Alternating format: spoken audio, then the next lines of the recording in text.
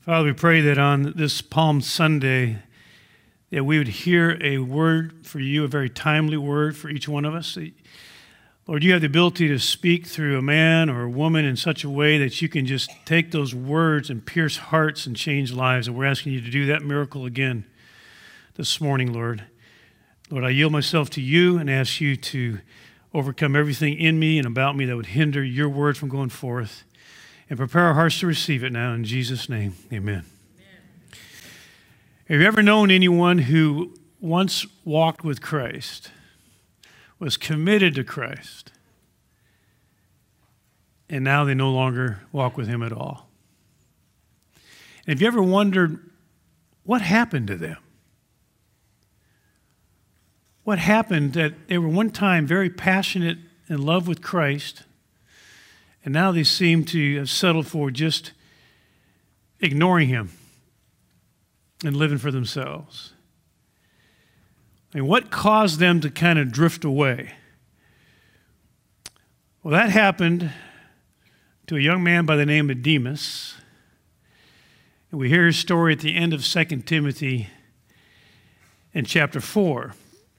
Now, this morning we're going to complete our series on 2 Timothy. And I'm also going to talk some about Palm Sunday because they actually have something in common. Now, as we come to the end of Paul's last epistle, 2 Timothy, to his companion, closest companion, his son in the faith, Timothy, Paul shares some very personal concerns. And the one that's always struck me is what he says in verse 9 and 10 of 2 Timothy 4. He says this to Timothy. He says, "Make every effort to come to me soon. For Demas, having loved this present world, has deserted me and gone to Thessalonica." I mean, apparently there was a time that Demas really loved Jesus and really walked with Jesus and was obviously on mission with Jesus. But then something caused him to drift away from that. He drifted away from love for Jesus. He drifted away from mission. He came to a place where he was willing to ignore Jesus and rather pursue pleasure and comfort. Now, how do we know that Demas started out well? Well, let's look at Philemon. We know the Apostle Paul tended to end his epistles, his letters, with some personal notes, some personal greetings. He ends this one chapter epistle to Philemon in verse 23. He says, "Epaphras, my fellow prisoner in Christ Jesus, greets you, as do Mark, Aristarchus, Demas, Luke, my fellow workers." I mean, wow, think about the company here that Demas is in. This is some pretty serious company. He's in company with Mark, John Mark, who wrote the Gospel of Mark, Luke, who wrote the Gospel of Luke and the book of Acts, and, Epaphras and Aristarchus. But just think about this kind of company he's in. He's in with Paul and Luke and Mark and Demas. This is the company. He's traveling with them. And he's called a fellow worker. That means he ministered with Paul. Think about that. Didn't just know the Apostle Paul. He ministered with the Apostle Paul. He prayed with the Apostle Paul. This is what Demas, this is how his beginnings were. And so we're not talking about somebody who just came to church on Sundays and, is not really passionate or interested. We're talking about somebody that was giving it all for the kingdom. They were on point. He was a co-laborer of the Apostle Paul, Luke, and Mark. That's Demas. But something happened to him. Because the next time we hear Demas' name mentioned, it's different. We get to the end of the letter, Paul's letter to the Colossians. Again, Paul is doing his greetings as he normally does, but he has a rather longer list than usual here as he ends the letter to the Colossians. He says this, Colossians chapter 4, verse 7, Tychicus, listen to this, our beloved brother and faithful servant and fellow bondservant in the Lord. Verse 9, Onesimus, our faithful and beloved brother. Verse 10, Aristarchus, my fellow prisoner. Verse 12, Epaphras, a bondslave of Jesus Christ, always laboring earnestly for you in his prayers. Verse 14, Luke, the beloved physician, sends you his greetings, and also Demas.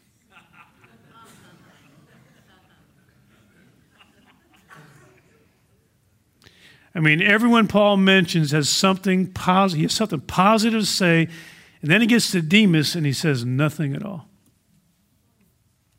You ever been in a group conversation and someone's name is brought up and everybody gets quiet? Everybody starts to look to the ground because there's nothing really positive to say at that point about that person. Well, at this point, Paul is silent about Demas. See, I think Paul knows that Demas is already drifting at this point. And then we get to Paul's very last epistle. Now we're going to jump forward 5 years. 5 years when he writes 2 Timothy. 5 years later, here's what he writes. Make every effort to come to me soon, for Demas, having loved this present world, has deserted me and gone to Thessalonica. So something happened in Demas' life where love for the world won out over love for Jesus. But my question is, how did he get to that place? I mean, what was the process? If we could figure out that process, we can make sure to avoid it ourselves. Because Demas, he didn't just wake up one day. He didn't go to bed passion for Jesus and wake up saying, forget Jesus, I'm going after the world. It didn't happen like that. This process is more like a slow leak than it is a blowout. It's a drift. So how does someone come to a place of loving Jesus, being on mission, being on point, and drifting to the place where all you want to do is live for yourself and love the world? Well, that's where I think Palm Sunday can help our understanding some. I want to review a little bit about what happened on that day, Palm Sunday. I want to review by watching just a brief clip of the movie Jesus of Nazareth, which really captures, I think, the pieces of that day I want us to really notice here when Jesus makes his triumphal entry into Jerusalem to begin the week in which just days later he will be crucified. So let's watch this and notice what happens.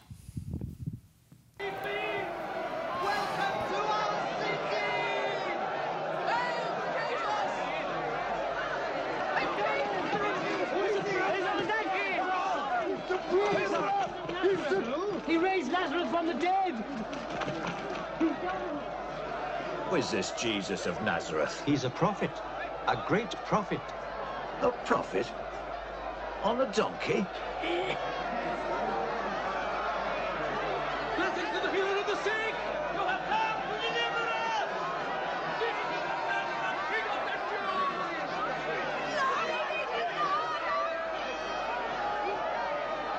Isaiah said, Jerusalem, daughter of Zion, behold, thy king cometh unto thee, humble and meek. Run unto the Lord, Son of David. Master, you are the hope of Israel. You are our prophet and our Savior.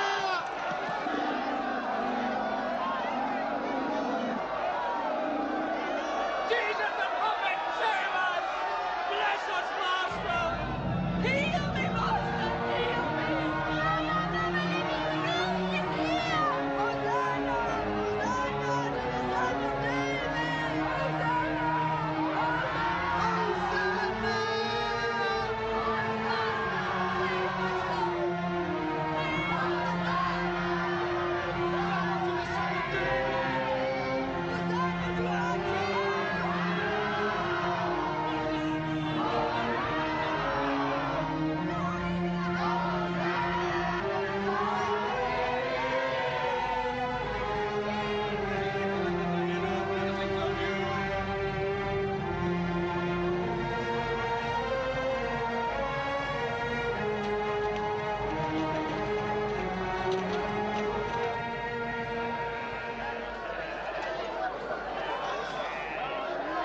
You cannot buy anything in the temple for Roman money. You must change it for our shekels. You know that. Good, and it's cheap. But if you don't like it, I'll show you another pot. Turning the house of our Lord into a marketplace. It's a shame. Little Lodge. Don't tell. Get the same rate at all the other stalls, my friend. It comes to 10 shekels and a half. Take 2 instead of 1. The Lord will be grateful. 2 fine lambs, 2 fine lambs. I did this trick to be defied. Money and preach somewhere else. Jerusalem! The faithful city! She that was full of justice has become a harlot! Stop him! No! Have you not heard? Has it not been told you from the beginning? What are your multitude of sacrifices to me, says the Lord? Bring forth no more vain offerings. Call the Lord, the other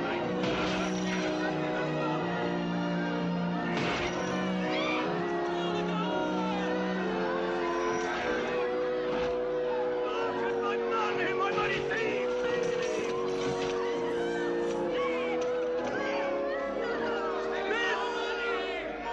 Is a house of prayer! He's a fool. We must stone him to death. And you have turned it into a den of thieves!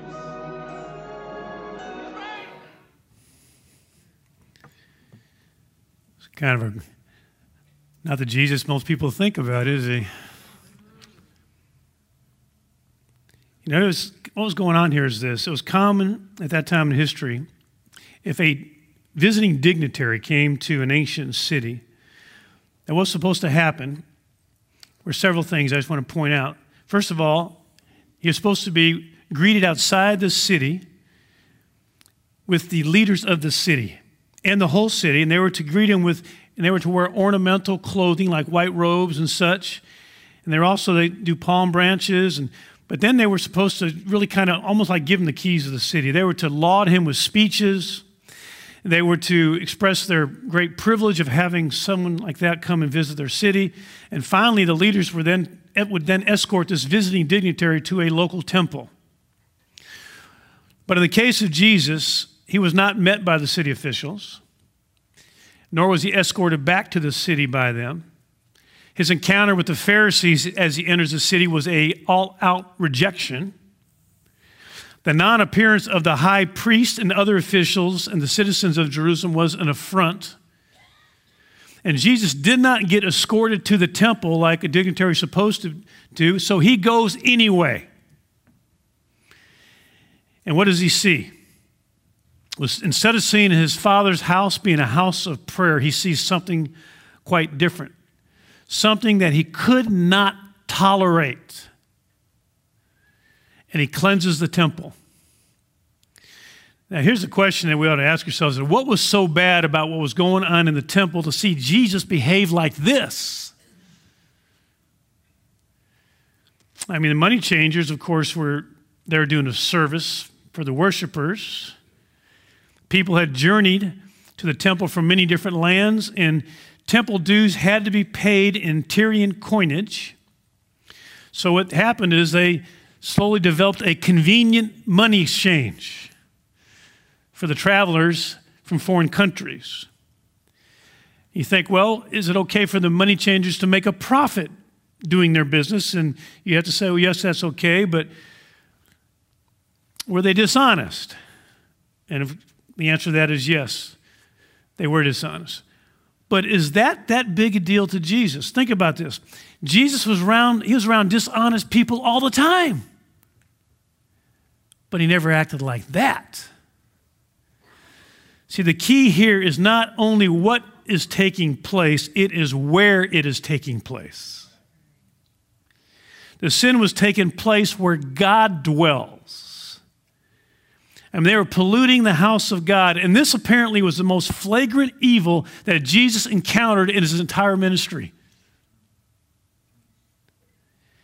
Jesus will not tolerate sin where God dwells. Not then and not now. So where does God dwell now? 1 Corinthians 3:16 It says, do you not know that you, if you're a believer in Christ, do you not know that you are a temple of God and that the Spirit of God dwells in you? 1 Corinthians 6:19, 3 chapters later. Or do you not know that your body is a temple of the Holy Spirit who is in you, whom you have from God, and that you are not your own? So if you know Jesus Christ as the Savior and Lord of your life, then God has taken up residence in you. So you're a temple of the Holy Spirit. Your body is. And here's the truth, and this: Jesus feels about sin in your life the same way he felt about sin in the temple. Now, the people there back then had a choice. They could have cleansed the temple themselves. They could have cleaned things up themselves, but they didn't. So Jesus cleaned it up for them. And our Bibles say Jesus is the same today, yesterday, and forever, right? And Jesus still wants a clean house. Now, we can clean house ourselves by repenting and turning away from known sin and confessing it before God for forgiveness, or we can just continue in it. Now, if we choose to do that, if we choose to continue in it, no matter how much we've rationalized it and justified it, if we choose to continue in it, and God does indeed indwell you, then you need to know that Jesus will not let you continue living like that without dealing with it. He will deal with it. And you know what? What I've discovered is, over the years, if I thought about this passage, is Jesus, in dealing with it, will not be the least bit embarrassed about causing a scene when he does it. I mean, the Lord is more concerned about God's house being clean than he is concerned about what those who are watching might think about it. I mean, think about all of the evangelists and pastors and religious leaders that have been exposed for their hypocrisy and their secret lives. And when it happens, I think, Lord, that's so embarrassing for the church. So embarrassing. But you know what I've come to learn?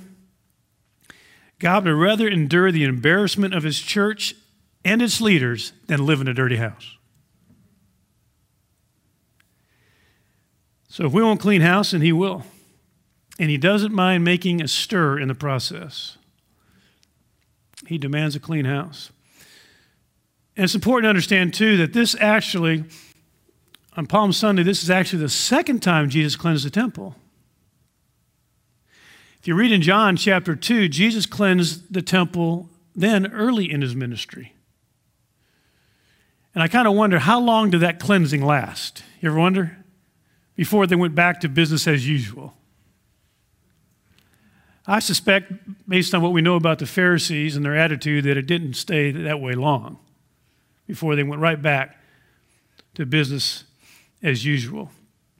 By the way, that ever happened to you? You ever really got convicted and really became repentant and confessed sin and really cleaned house yourself, and then it wasn't very long after that you went right back to where it was? Business as usual. Well, it still matters to Jesus that the temple is clean. It mattered then and it matters today. Now, some of you might be thinking, well, I don't really have anything big to repent from, to confess as sin. I live a pretty moral, upright life. And by the way, those in the temple that at that time of that cleansing thought the same way. If you had interviewed them before Jesus started tearing the place up, they would have thought they live a pretty moral life, because they'd already began to rationalize certain attitudes and actions were okay. They'd already began to justify it. So everything they're doing, I mean, it was not that big a deal in their mind, because they didn't think it was that big a deal with God. So they, allowed those kind of things to go unchecked. Began to accept certain sins. That's not that big a deal.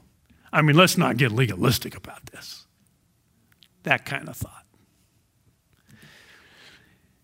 And I think it's easy for us to do that. It's easy for us to allow certain sins to kind of go unchecked in our lives, certain attitudes, certain habits, certain patterns, certain actions.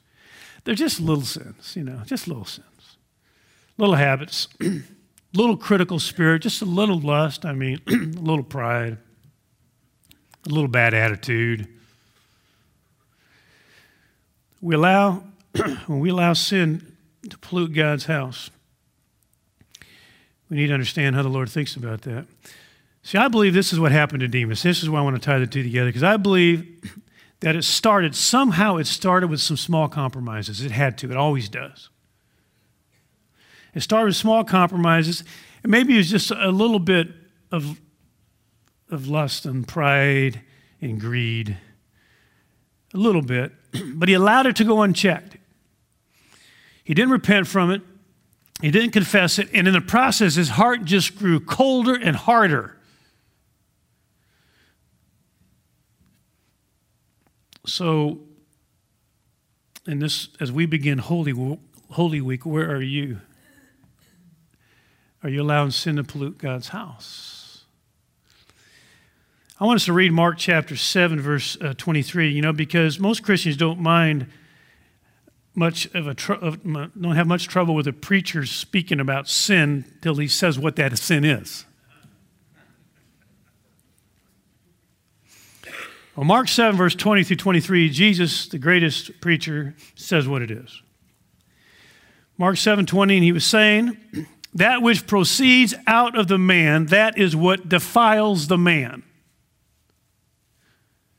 For from within, out of the heart of men, proceed the evil thoughts, fornications, thefts, murders, adulteries, deeds of coveting and wickedness, as well as deceit, sensuality, envy, slander, pride, and foolishness. All these evil things proceed from within and defile the man.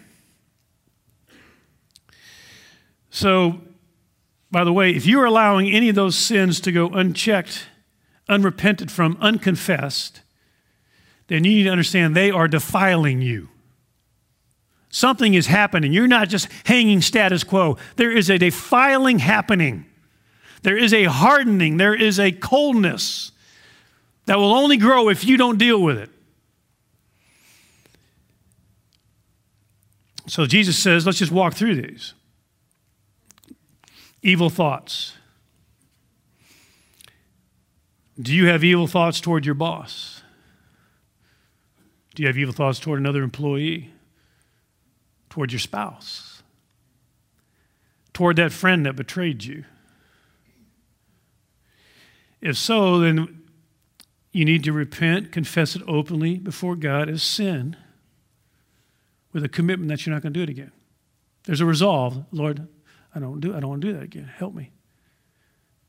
How about fornications and adulteries? Jesus said, if you lust in your heart, you've committed adultery. So are you lusting for someone? Let me put it this way. Are affections intended only for your spouse being directed to someone else? If so, you need to repent and confess it as sin. How about theft? He's talking about thefts. Are you stealing at work? Well, everybody does it. Are you robbing God with your tithes? Those are God's words, by the way. He calls those who don't tithe the robbers of God. How about murders? Is there anyone, let's put it this, is there anyone that you just wish they were dead? You just wish they were dead. Coveting. Do you cover another's abilities or position? Do you covet another's job or ministry? Do you covet another's spouse or children? How about deceit? Do you mislead? Do you tell just enough truth to produce a false impression? Do you exaggerate? Do you try to present an image of yourself that's just not true? Slander. Are you slandering anyone? Is there someone that you actually love to speak ill of them? Are you passing on gossip? Are you tearing down another person with your speech? Pride. Are you more concerned about what others think about you than what God thinks about you? See, all those things, Jesus says, those sins, those kind of sins, defile us.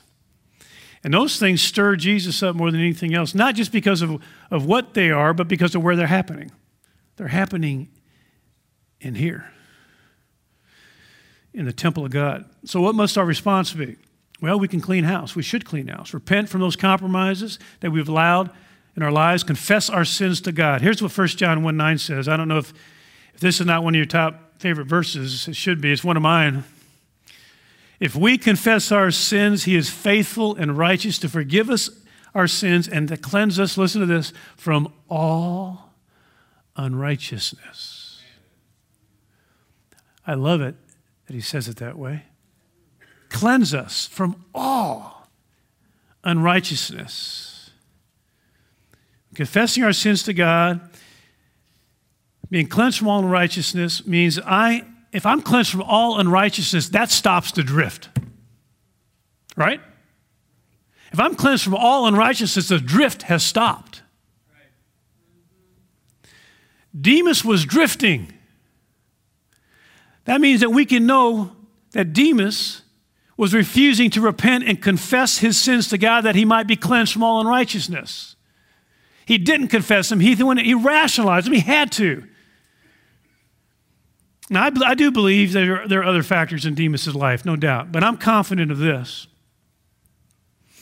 that in order for him to have drifted so far that somewhere along the line he stopped taking sin seriously. Somewhere he stopped confessing it, repenting from it. Somewhere.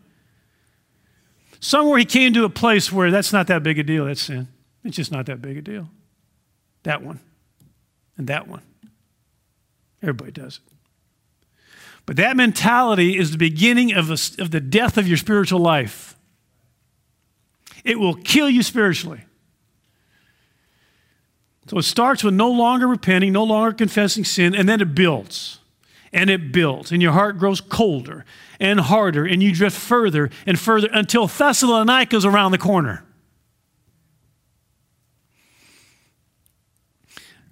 I tell you, as a college student, I'm so grateful for the professor at my university that discipled me, godly man. He taught me the importance of confessing sin. And I told him one time, I said, I can't go 5 minutes without confessing sin if I do what you say. He says, then do it for every 5 minutes. And I did. And I'm telling you, I was growing leaps and bounds. And then there's times as a pastor, I've been pastoring 38 years, there's times as a pastor where I just kind of accepted certain attitudes. And I didn't grow leaps and bounds anymore. And I don't want to be there to you. Confess it right away. It's very dangerous when you're in that place. When you're in that place and you think you've kind of graduated spiritually out of needing to do that, you are deceived. We do not graduate out of confessing sin right away. Get cleansed right away from all unrighteousness right away. Stay clean. Spiritual breathing, I've referred to this. This is something Dr. Bill Bright, wonderful man of God in heaven now, had a great impact on my life. He just taught a simple little principle to remember. He called it spiritual breathing. That is, exhale, confess your sin. And inhale, ask the Holy Spirit to fill you up again. What a great little simple reminder. Spiritually breathing. Keep doing that on a regular basis. And here's why I think this is such an important message is we want to enter Holy Week, heading up to the Good Friday and Resurrection Sunday. We want to head into this time clean. And so here's what we're going to do. I'm going to invite the worship team back up. We're going to take our time to do this, not rush. But I went through Jesus' list. These were Jesus' list of what defiles a man or a woman. And we're going to go ahead and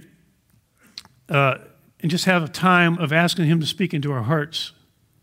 And should there be something you need to confess, and we're not making everyone have to do this, but it's helpful to do this. There's pieces of paper on the communion tables and pens if you don't have one. Take that blank piece of paper and don't put your name on it. But just if the Lord spoke to you about a certain sin, just write it out. Just write it out. Deceit. I've just been deceptive.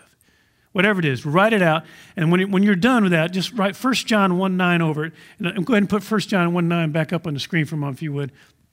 But just write 1 John 1:9 over it, the whole verse, and then wad it up and throw it in the trash can. The trash cans around the room, just throw it in there. Because I want us to enter into this Holy Week with just really confessing sin, but also surrendering afresh. And the song that's going to be played, you can sing along, is that fresh surrender. I surrender. And so let's all stand for a moment. And then it's a little easier to move around the room once you're standing if you want to get a paper and a pen. And just, again, don't put your name on it. No one's going to dig it up and see what your sin was. And then just throw it away. And let's just really do some house cleaning today. Father, we ask you to help us with this in Jesus' name. Come, Holy Spirit. You're the one who brings conviction of sin, righteousness, and judgment.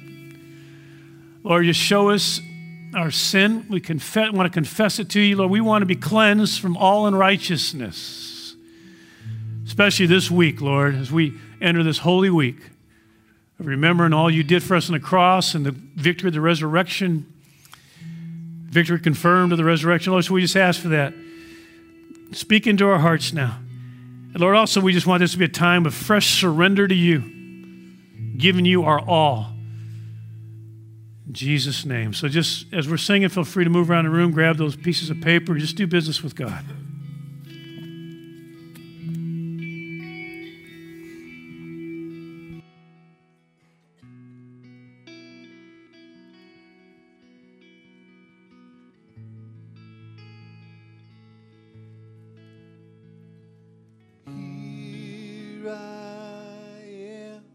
Down on my knees again, surrendering all, surrendering all. Find me here, Lord, as you draw me near. I'm desperate for you. Desperate for you, I surrender.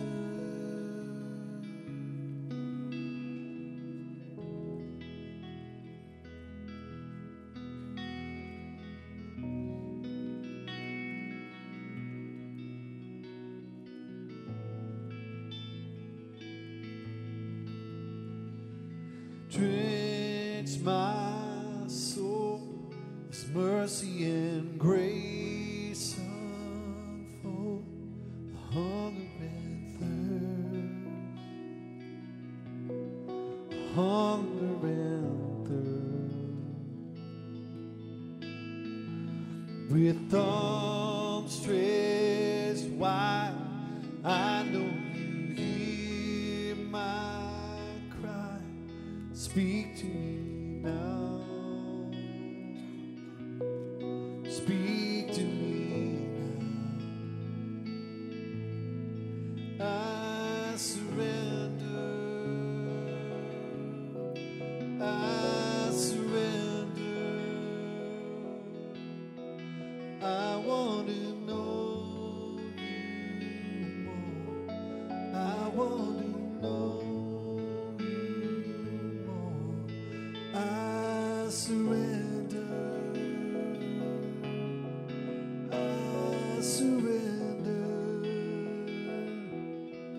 I want to know you more.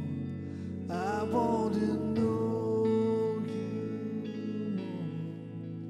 Like a rushing wind, Jesus, breathe within. Lord, have your way. Lord, have your way.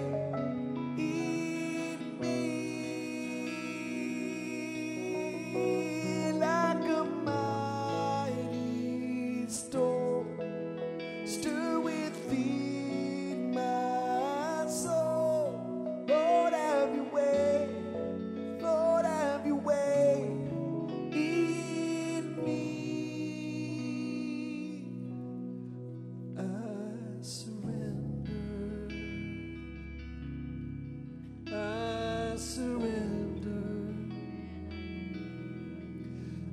want to know you more.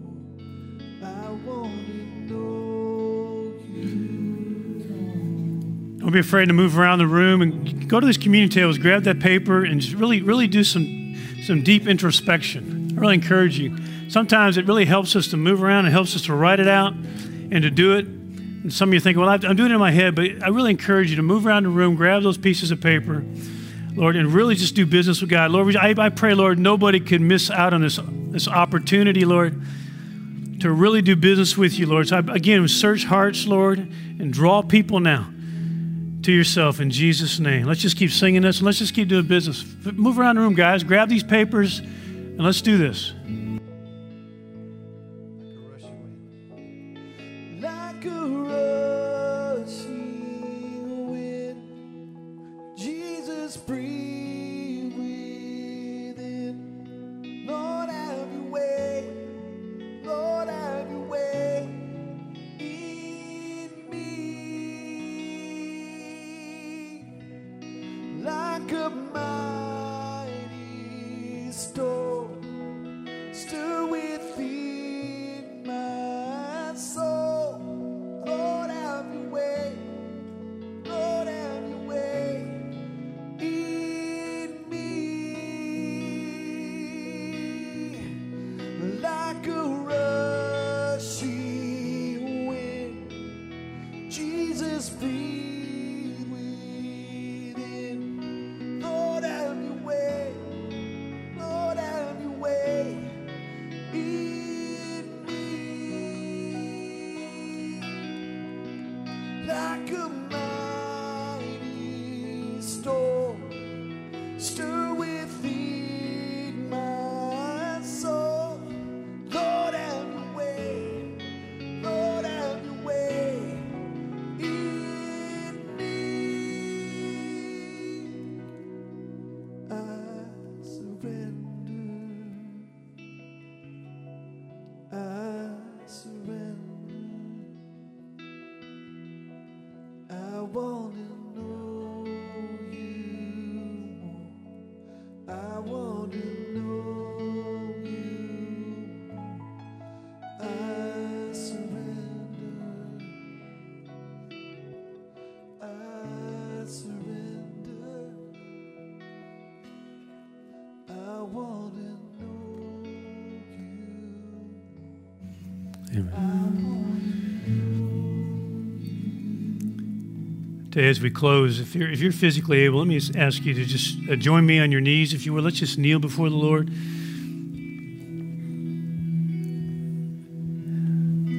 know, these postures help us. Bended knee helps us have a bended heart, and we just bow before you, Lord.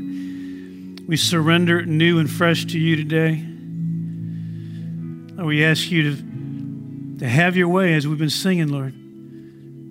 We do confess these sins to you, Lord. Many have been whispered and have been written, but we confess and we thank you. You cleanse us from all unrighteousness. And I pray, Lord, for anyone who's drifting today, you stop the drift. Anyone drifting today, stop the drift, Lord. Cleanse us from all unrighteousness, Lord. We thank you that you're glad to do that. And Lord, we pray that we would just be mindful of you this week and walking in holiness and in love for Jesus and on point and staying on point, on mission. And we pray, Lord, this week it's very likely that there's going to be more people in earshot of the name of Jesus than ever before in history. This weekend, Lord, we pray, Lord, would you pull the net in? Pull in the nets, Lord. Lord, bring about that big harvest. And Lord, we just ask that you would speed things up on the earth, Jesus, that you might be able to come in our lifetime and fulfillment of the Great Commission. So we commit ourselves to you. We thank you, Lord. We thank you for this great time of remembering all that you've done for us. We pray this in Jesus' name. Amen. Amen. God bless you guys. And we're going to have some people up front. Be glad to pray for you, some leaders. Also, we have Connection Coffee in the corner. If you're new here and have questions for our staff, we'd love to answer them. Have a great day and a great week.